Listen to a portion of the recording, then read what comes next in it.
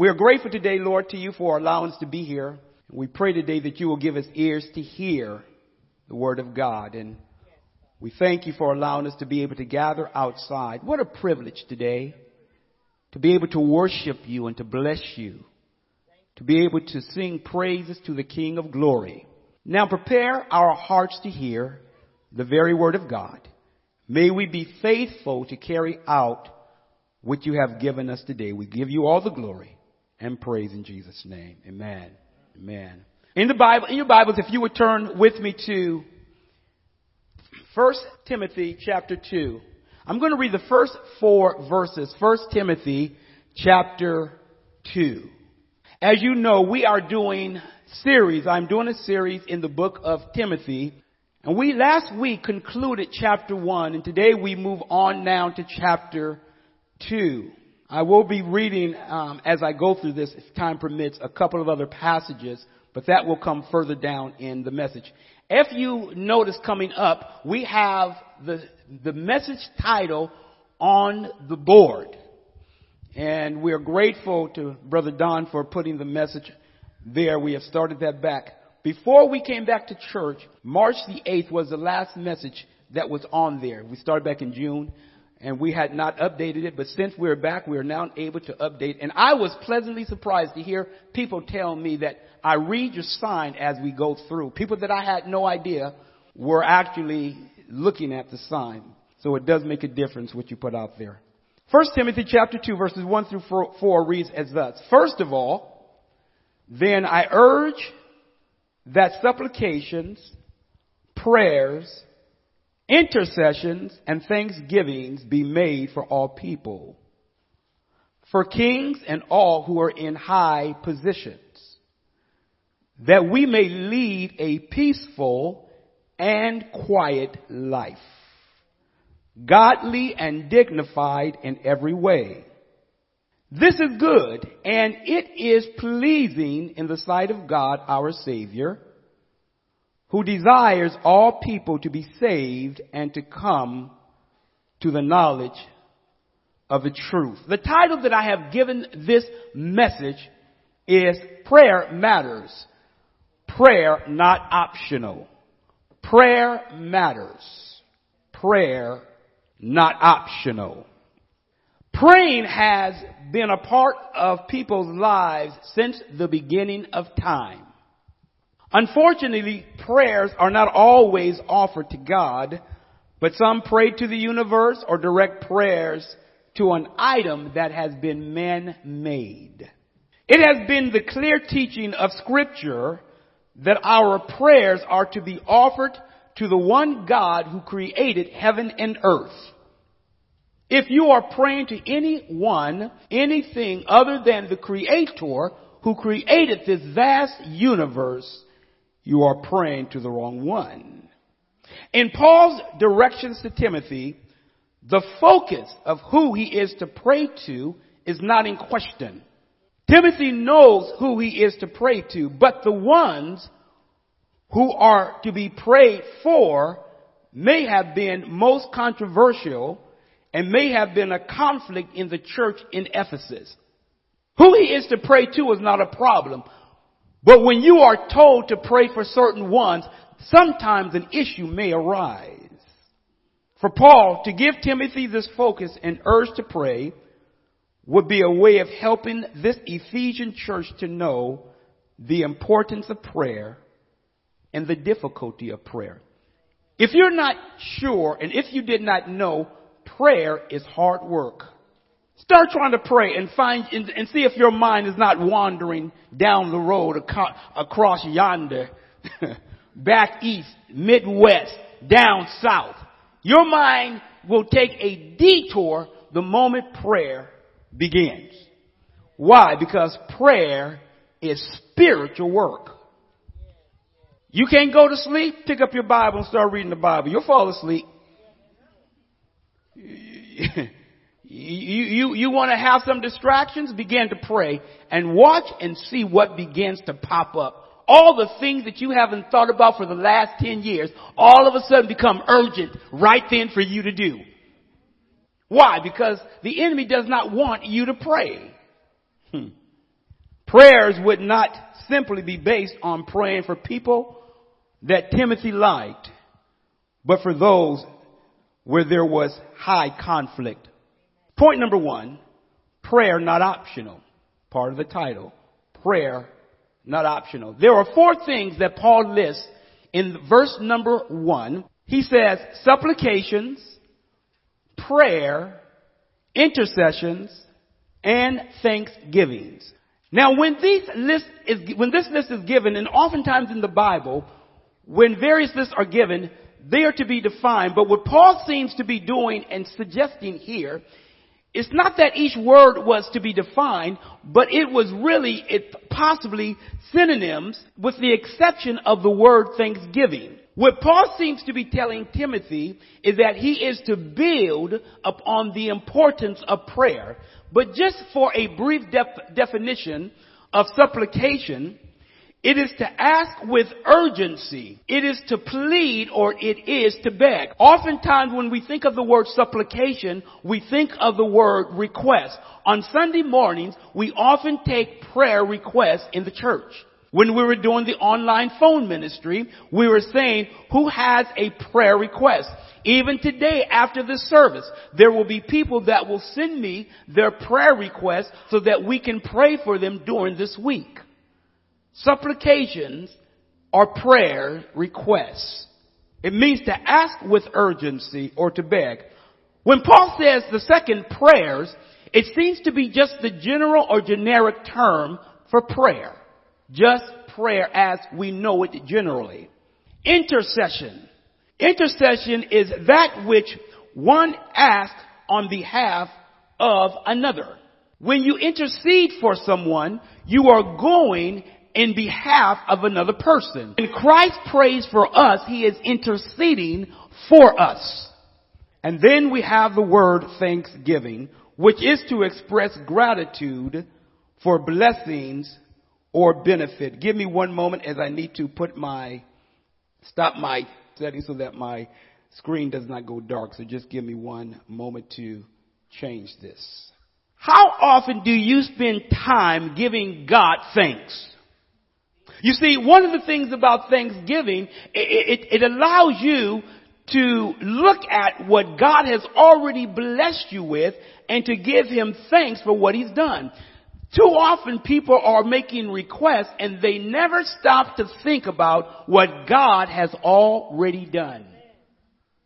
If you were to stop and consider just the fact of what God did for you today to get you here. First of all, he allowed you to wake up. You didn't have to wake up. He allowed you to wake up. Then he allowed you to put your feet on the floor. If you have a restroom, to go into the restroom. If you are driving, to get in your car and to get here safely. Some of you may have decided you didn't want to eat, but you may have had food at the house. Then you drove down on the dangerous highways or wherever you came from and you got here safely. You use your own leg or legs to walk up here. You use your arms to worship God. We often don't stop to think of how blessed we are. We take these things for granted until something happens. Example in point. Just a couple of weeks ago, I was at the church about to leave.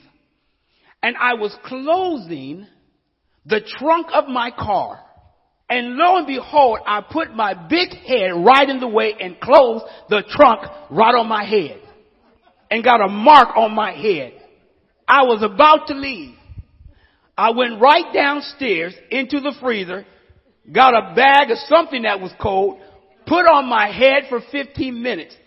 There was a knot on my head, drove home, got some ice and put it on my big head. Then I got some, if you get a little mark, you can get some cocoa butter. And then I got some stuff and started putting it on my head to try to deal with the mark. Now all of my attention went to the area that was hurt. I wasn't thinking about my forehead before. But the moment something happened, all of my attention went there. You see, there are times when we don't pay God any attention or any mind until something significantly happens. But it would be good to just pause in the daytime and to give God praise and thanksgiving for just waking us up and for what he has already done for us. As Paul is encouraging Timothy during this time, he has to remember and to remind Timothy that as you begin to deal with the problems that have come up in the Ephesian church, in this church in Asia, I want you to remember that prayer has to be a major part of what you are doing. Now, as we look at this particular matter here in Timothy, Paul seems to go back and address the issue of the theme of what the book of 1 Timothy is about. That Timothy has been ordered to stay in Ephesus to keep people from teaching that which was false doctrine. And so what Paul seems to do in this chapter here is to remind him of what he has already said and where he is going. But the theme Paul is telling Timothy is as you put things in order, you must remember that you've got to be in prayer. Paul tells him, Timothy, you must make requests, supplications. You must use general prayers. You must intercede for people, and you must give thanks for all people. Now, when Paul mentions all people, he is not necessarily meaning you've got to call every single person by name, because that would be just too hard to do. But what he is saying, that every group of people you are to pray for. Don't exclude groups because you don't like them. Don't tell me that's a problem in the church. Now, I only pray for this group of people. No, Paul says, Timothy, pray for all groups. And then he gives him an example and gives him some of the ones to pray for. Let's take a look at it. In verse number 2, he says, pray for kings and all who are in high positions. Now hold on a second. For Paul to bring this up to Timothy, it is quite possible that the false teachers were telling the people that the ones you are to pray for are the ones that you like. How many of you really pray for your enemies? I'm not talking about that God pray that he hurts them. I'm talking about pray that God, he blesses them. I can pray for my enemies all day. Oh God, get them, please. Hell, let me see it too. Oh Lord, deal with them. No. How many say, Lord, help them and help me to be a blessing to that person? Well, what Paul tells Timothy, he says, I want you to pray for kings. I want you to pray for people in high authority and high positions. Now, why would that be a problem? Well, the king at this time was the Emperor Nero. As I mentioned last week, Nero is not, I didn't mention this part, but Nero is not a man that you would want to bring home, young ladies. Nor, man, would you want to bring Jezebel home.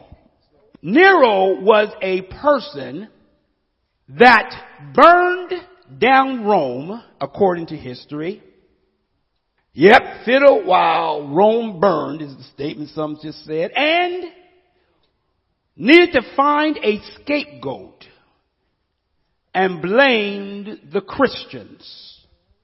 Nero was also one to where I have to be careful here in graphics, where he would use the skin of Christians to light his garden, set them ablaze. Nero was cruel, was evil. And this is the person that Paul mentions.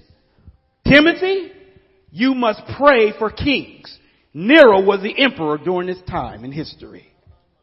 Those in authority, that would be governors, or those that have been placed over those individuals, or individuals and rulers that Nero had put into place. Magistrates, governors. In other words, the thing that's important to remember, that Paul was going to be killed by Nero. And here Paul is telling Timothy You need to pray for the kings and those in authority. Now, can you imagine this? We have a problem praying for people that we just don't like. They looked at me wrong. They gave me a dirty eye. I'm upset. Those things can be just passed on. But here you are asked to pray for a person where your life is in jeopardy. Now, it is possible that some of the false teachers were telling the people, you don't pray for any of these rulers because we are in bondage to them. Only people that you like. So what Paul has to tell Timothy is that the correction in this church in Ephesus, you have to set things in order that everyone has to be prayed for.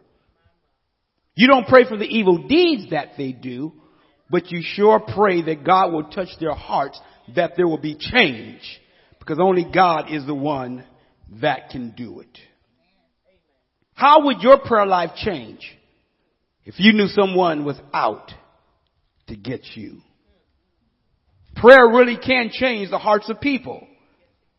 And if we're going to lead quiet and peaceful lives, it must be because of prayer. The church has been bathed in prayer. The church has been governed by prayer. And whenever prayer ceases in the church, you will constantly have problems and you will begin to wonder what is going on. Remember this, revival never begins without prayer. You must have prayer in order to have revival and change. Again, the importance of prayer, it includes every group without limitation. It's not based on religion. It's not based on skin color. It's not based on any of those other things. It's based on the fact that God says we are to pray for everyone. Prayer must not be used as a last defense. It must not be used as a get out of jail card. God, I'm going to do right if you get me out of this situation. Prayer can't just be used when you run the stop sign and there's a red light behind you that pulls you over. You have no right to get upset at the officer. He's just doing his job. Now, it's a blessing if he says, I'm going to give you a warning this time. It would be a problem if you went burning off after he said, I'm giving you a warning. I must be talking to myself here.